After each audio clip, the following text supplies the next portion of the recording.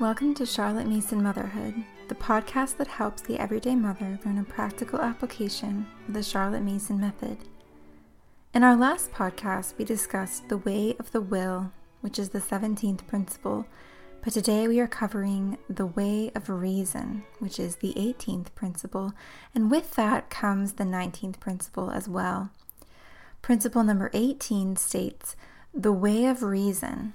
We teach children, too, not to lean too confidently to their own understanding because the function of reason is to give logical demonstration, A, of mathematical truth, B, of an initial idea accepted by the will.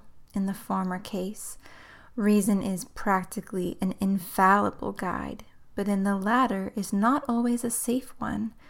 For whether that idea be right or wrong, reason will confirm it by irrefragable proofs.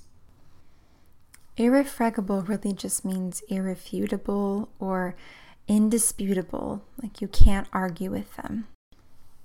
And principle number 19 says, therefore, children should be taught as they become mature enough to understand such teaching, that the chief responsibility which rests on them as persons is the acceptance or rejection of ideas.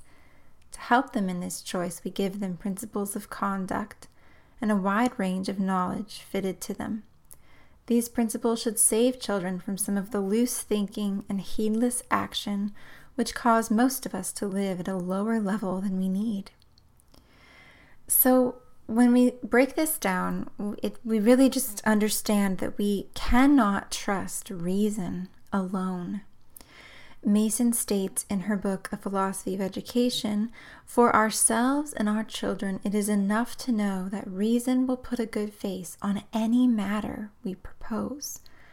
So we have to teach our children that just because an idea can be reasoned doesn't necessarily make it true or worth taking in as our own.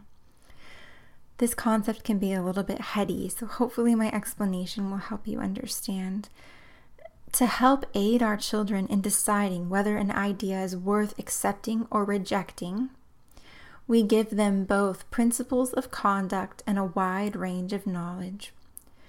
A good example of this is a political issue. So both sides of a political issue can be well argued and well supported using reason. But that idea needs to be held against the knowledge of truth. And this is taken from our Bible lessons, of course. These irrefutable truths, things you can't argue with. Our children will draw from various consequences and courses of action taken by other men they've read about in our history and literature lessons. Reason, so far from being infallible, is most exceedingly fallible, persuadable, open to influence on this side and that, but is all the same a faithful servant, able to prove whatsoever notion is received by the will. Once we are convinced of the fallibility of our own reason, we are able to detect a fallacy in the reasoning of our opponent, and are not liable to be carried away by every wind of doctrine. I love that quote from Charlotte Mason because she is telling us that we are equipping our children with the tools they need to live in the world. The power of reason is so helpful, and especially when it's coupled with the power of will. So the child will then use the will to decide whether or not to accept or reject the idea. This idea is rooted in principle number 19, and we already read that in the beginning of this episode. The behavior of the will is determined by principles that we've gathered and opinions that we've formed. And we use reasoning to determine whether we want to accept or reject an idea. And then the will helps us choose. So today we've discussed a little bit about the way of reason, which really works in conjunction with the way of the will. As we've stated in almost every episode, the Charlotte Mason method does prepare a child for a lifelong development of the will and how to choose and reasoning. These are skills that they'll take into their entire lives, way beyond their years of their early education. The will is just one step and one facet of a beautiful, rich education. And up to this point, we've discussed, 19 principles, right? And we've seen that children have to relate to what they've learned. Children have to have an environment or an atmosphere in which their persons and things are contributing to their education. We've talked in depth about the beautiful educational feast that we offer our children when we use the Charlotte Mason method.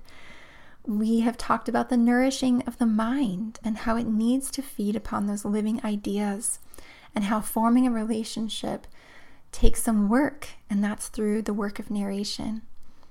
It's such a rich and wonderful way of educating our children.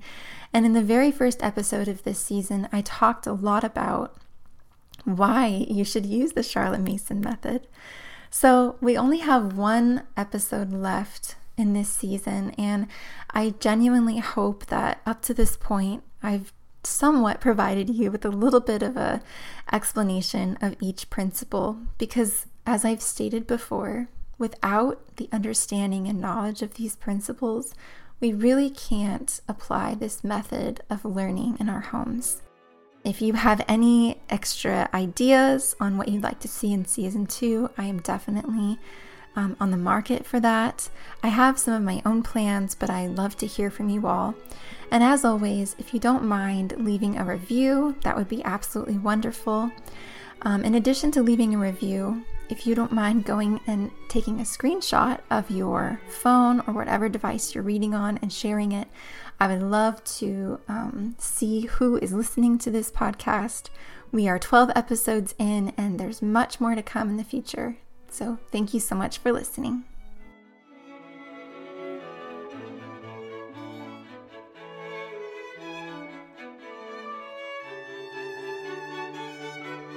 One of the hallmarks of a Charlotte Mason education is narration, the act of knowing and telling back.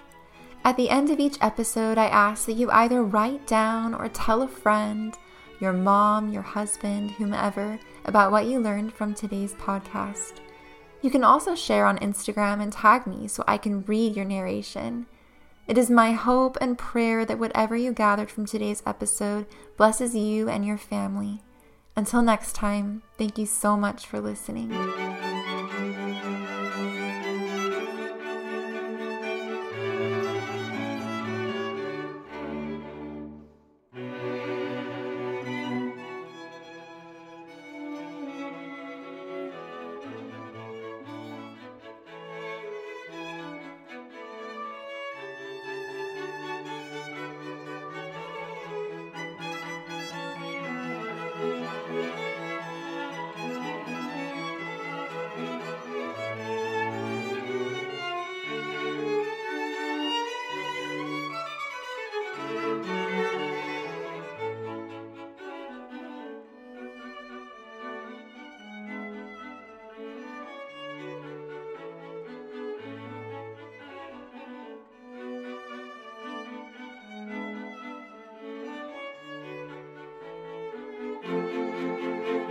Thank you.